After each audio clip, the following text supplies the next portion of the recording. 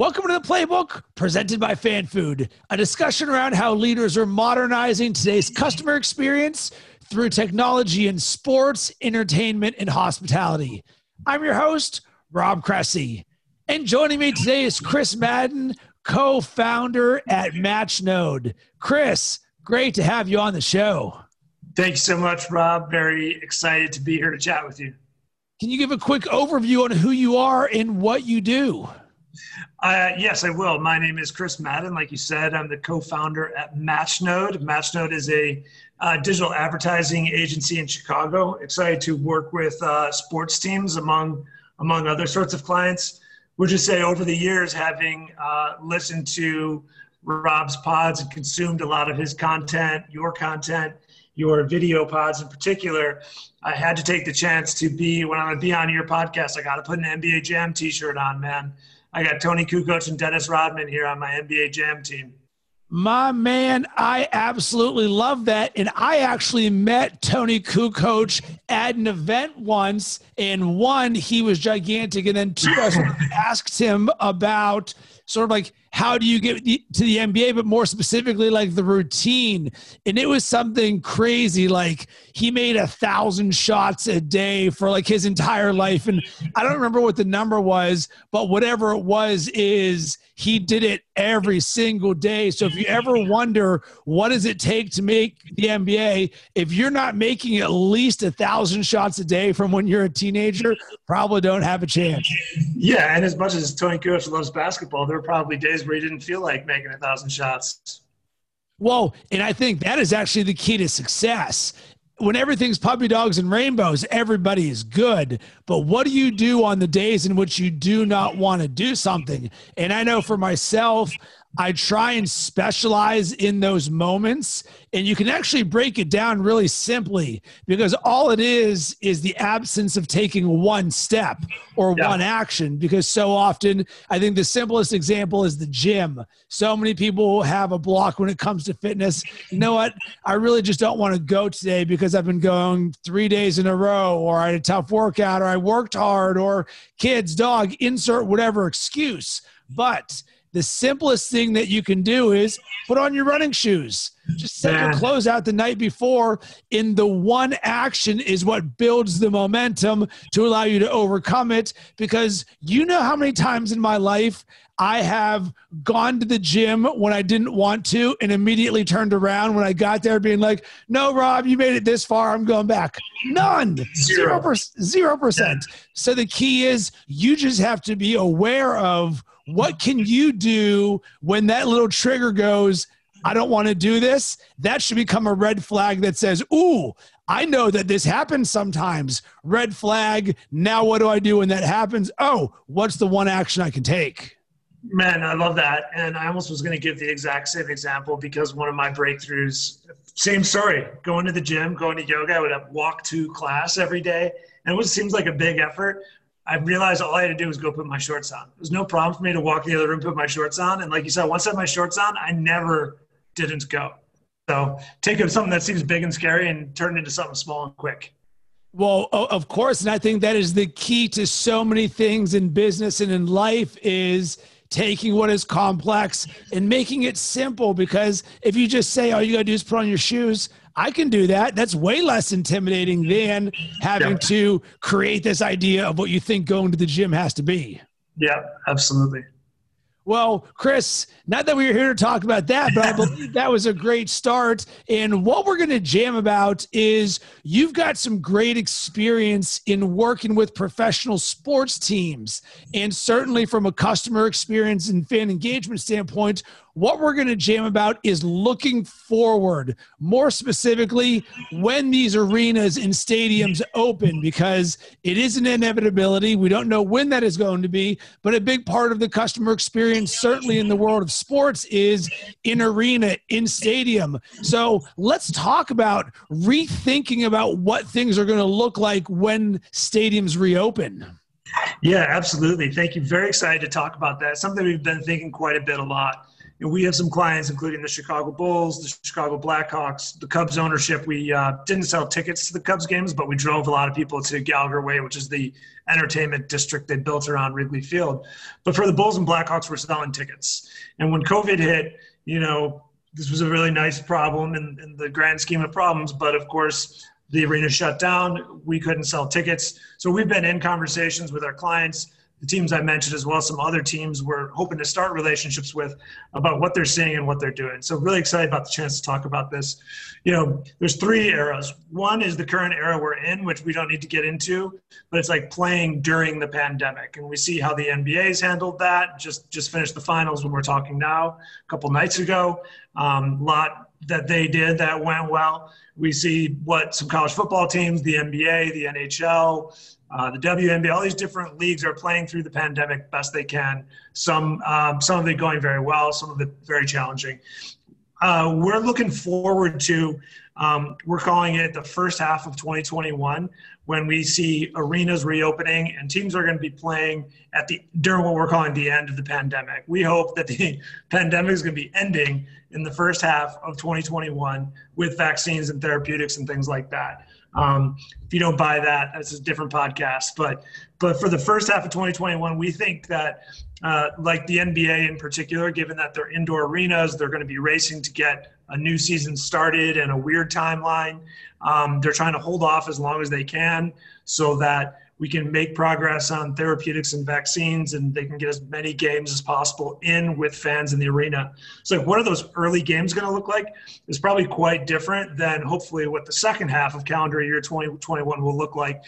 And even in the second half of calendar year 2021, like this third phase, when hopefully the virus is no longer a concern, there's going to be a lot of things that are different and remain and changes that stick. So this first reopening, there's going to be a lot of focus on contactless experiences, getting into the arena, potentially ordering food to your seat, like this, the sponsor of this podcast here, ordering food at your seat on your phone, and then someone brings you the food is much less likely to have contact with people you're not playing to than if you have to go stand in line for concessions. The same thing with merchandising, the same thing with getting into the door with a digital ticket on your phone that doesn't get swiped. So this first era, the end of the pandemic, first half of calendar year 2021, it's going to be all about making fans feel comfortable and safe in the arena so that they want to go again. Yeah, and I love it. And I think with this, messaging is going to be extremely important. I think this is going to be before you get to the game, during the game, and after the game, because what we're dealing with are levels of comfort, but at the same time, we're dealing with different types of fans. So if you think about it, we've got diehard fans who they'll go to any Blackhawks or Bulls game no matter what, because that's what they live and die. You've got the casual fans who like sports and want a good experience. And then you've got someone who may be coming in from out of town who may go once or twice there, but it's not a big thing for them. So right now, I think on the lower end, the people who can give or take going to an event, they're probably not going to be the ones in this first phase who are going to be going because they're a little bit more concerned about things. But we've got the majority who are, let's just call them fans. We like to go to games. We enjoy the experience. We root for the teams. We might not be diehard, but you know what? We feel a sense of pride in going. And then you've got the diehard fans. So can you talk about the importance of the messaging to each of them? Because it's not a one size fits all. Yeah, it's not a one size fits all. This gets well into the work that we do a lot for teams. You mentioned those three different fan segments. That could be a good example of how different teams would look at their groups that they're going to message to. And then like you're also getting at, I think you need to overlay each of those three groups' comfort and approach or feeling about COVID and the safety of being out generally on top of those three groups. So in any of those three groups, just my personal experience has been, I'm sometimes surprised by certain people in my life who change their stance on COVID. At first they maybe thought it wasn't a big deal, then some scare happens and they're really worried. So I think just like each person's personal take on that, on the pandemic is going to impact no matter where you are in those three groups. But for example, I could certainly see some of our clients going to season ticket holders, or maybe the NBA might be doing some of this right now as they're considering when to schedule and how to reopen. They're probably going to do a lot of just surveying. When are you comfortable coming back?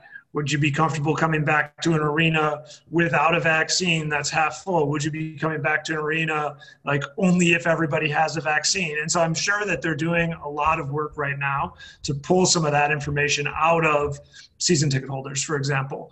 And I agree with you. I think that like for the casual fan who as much as looking for like a night out and something to do, I'm going to go to the United Center here in Chicago because it's a fun thing to do. And I like the NBA and the Bulls are playing the Raptors. Sure, let's go. They're not like super into the Bulls, huge Bulls fan, and they're not like crazy NBA. It's just a thing to do. I think some of those people will probably be some of the last to come back because they are, again, looking for a thing to do at night. And we've all been locked in so much, maybe a restaurant's going to scratch that itch, or maybe they can go somewhere that doesn't have 18,000 people.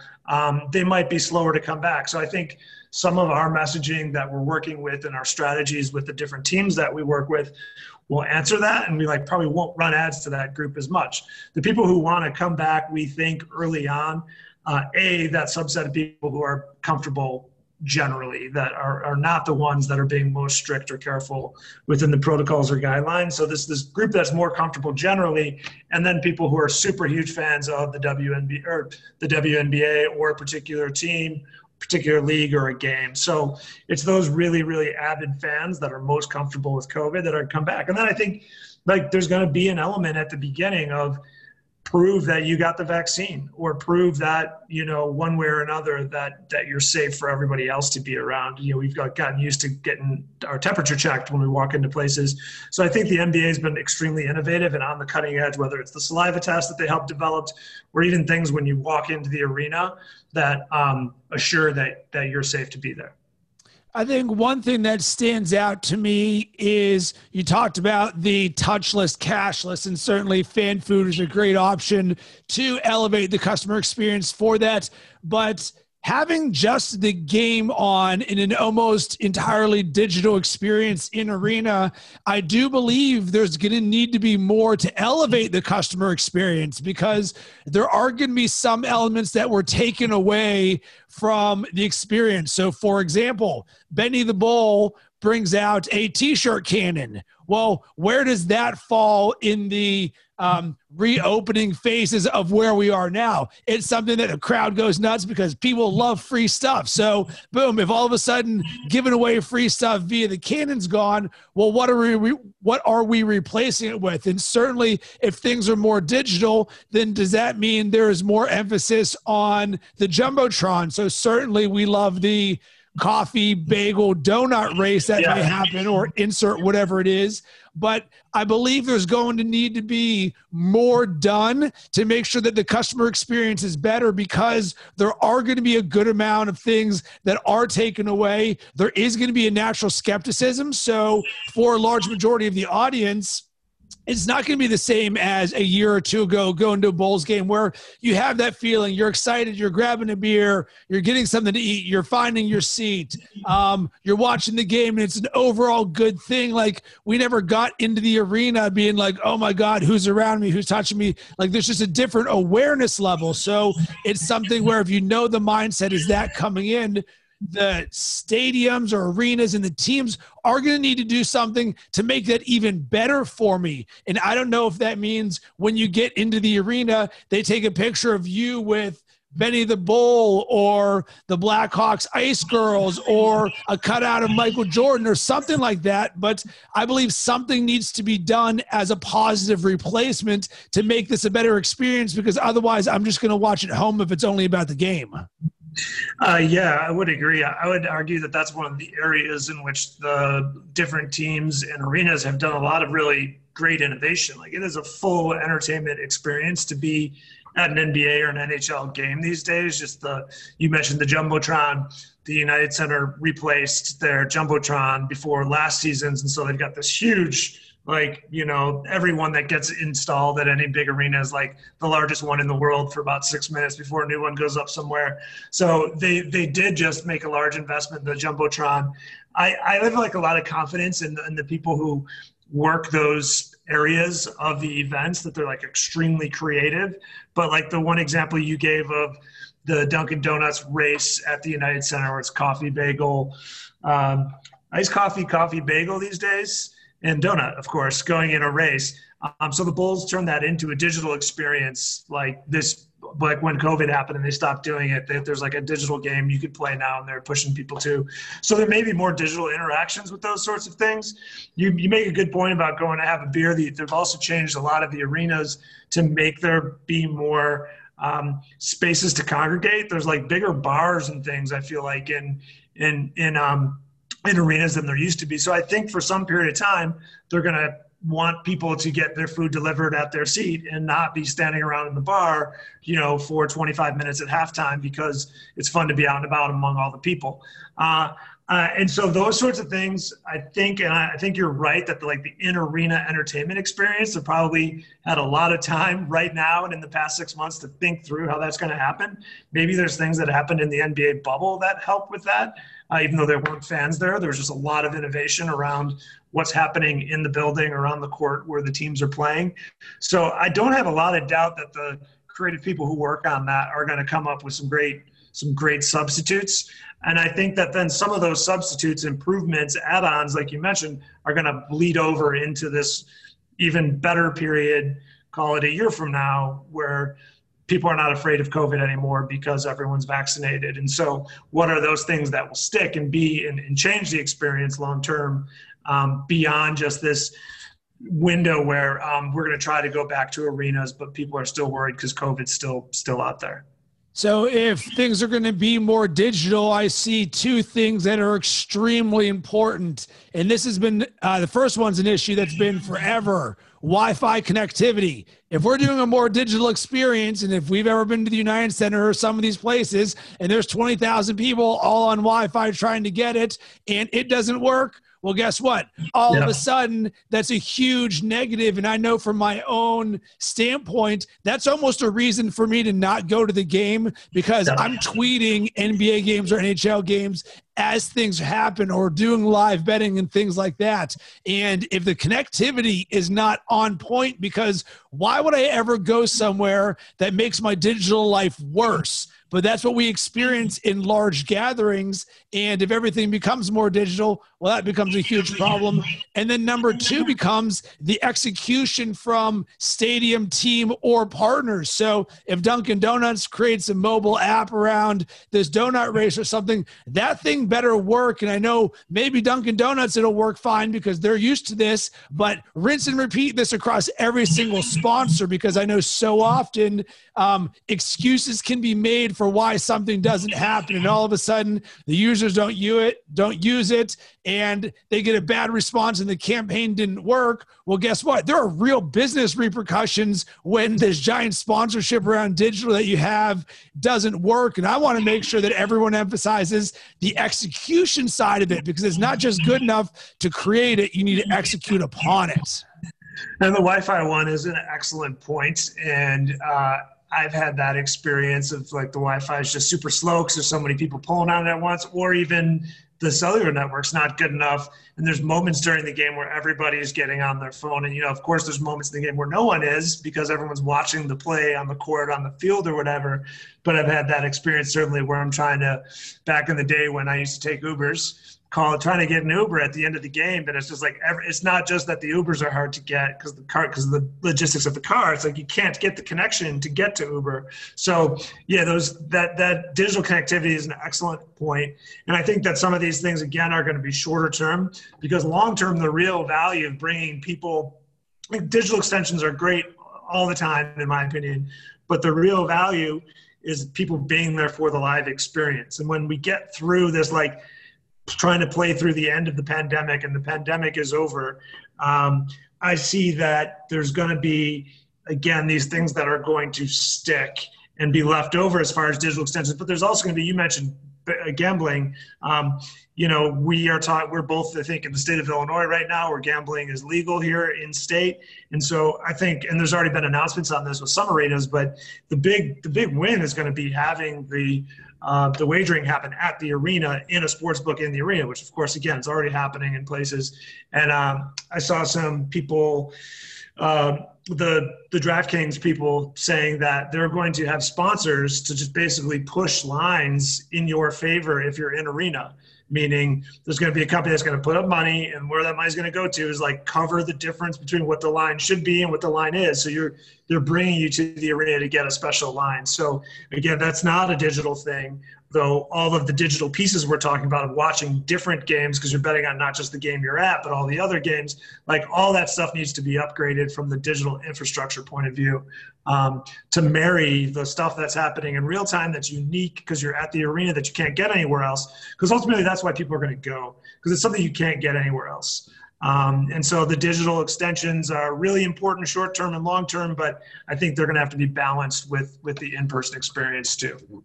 And remember this, everything that you see with sports betting, and that was a great example that you gave right there. But when you see every single sports betting marketing campaign, remember this, it is all about one thing: user acquisition.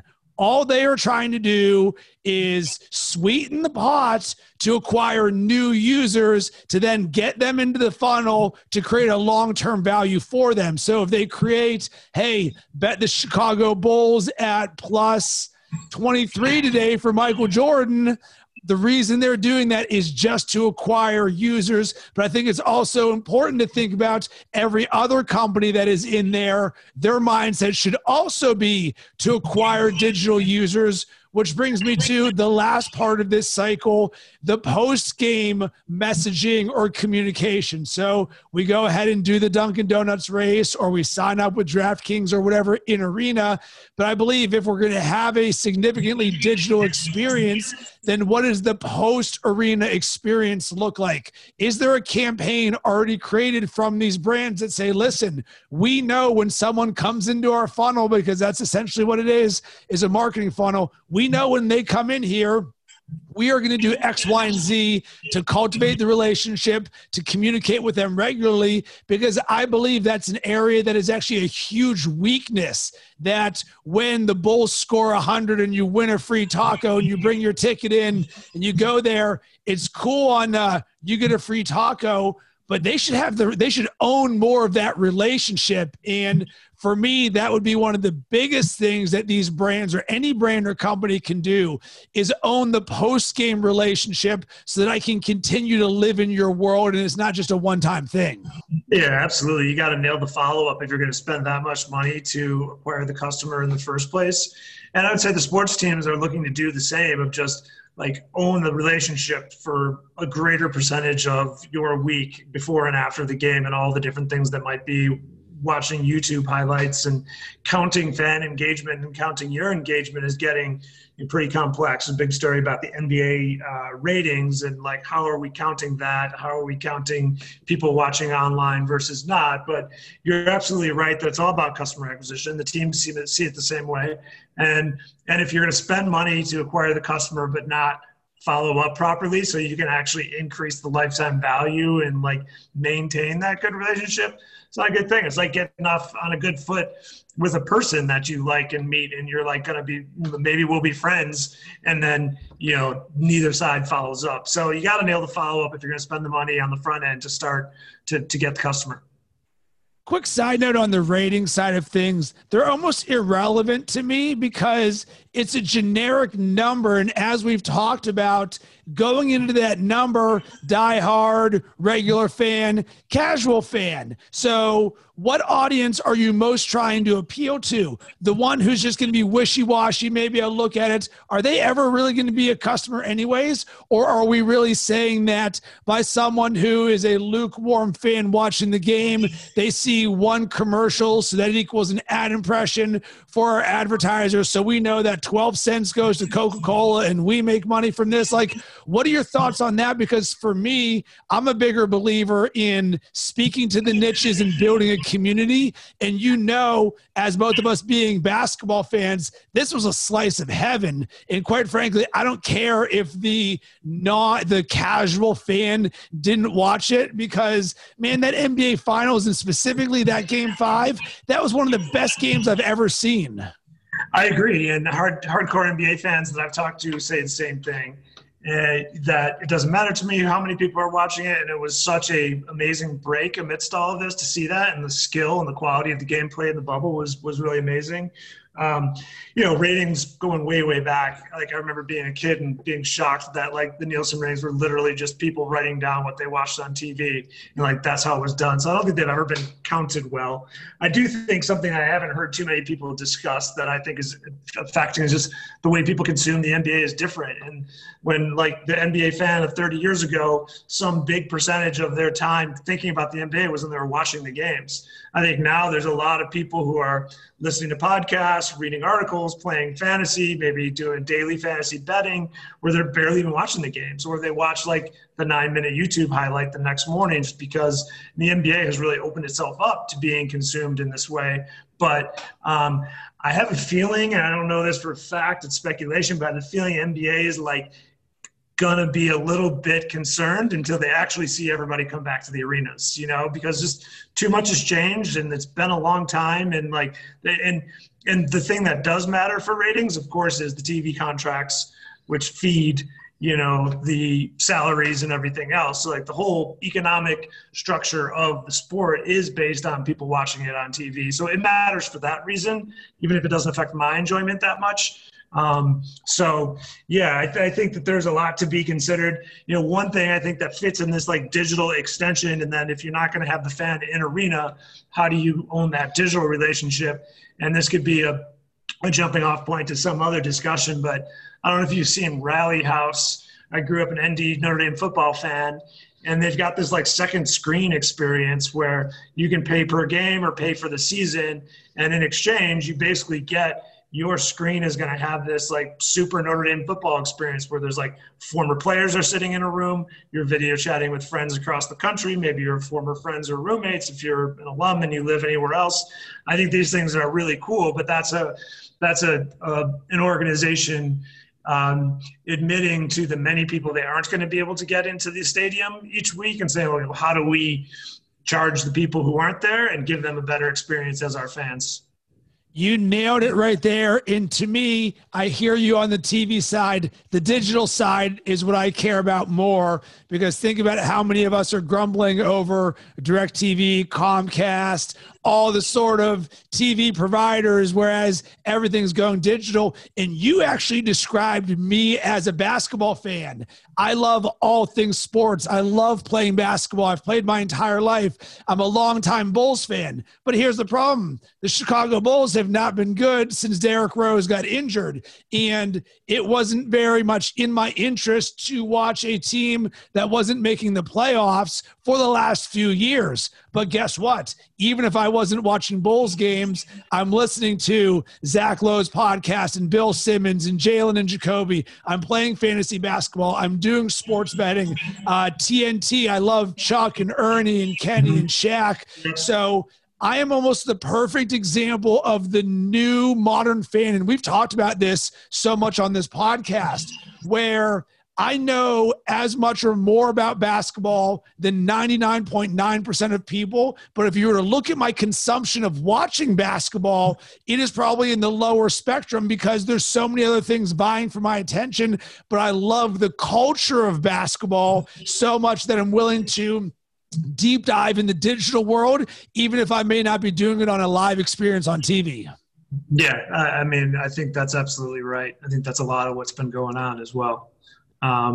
So yeah, it's exciting times. Like it's been a bad time for so many people in lots of ways, but a really hard time for sports franchises, all the people who work in the arenas, who work at the organizations that you never see, unfortunately are probably catching the brunt of some of this. But I think that the innovation and the fearlessness around change, a lot of successful organizations can get kind of stuck in what they do because it's worked in the past, and that all got thrown out the window with that. So, with this, so we're looking forward to, of course, in this, like once the fear of the pandemic ends and it's really just an entertainment dollar decision of like, do I spend my dollar to go to this arena, or am I going to spend it to go out to dinner and do something else with a different group of people?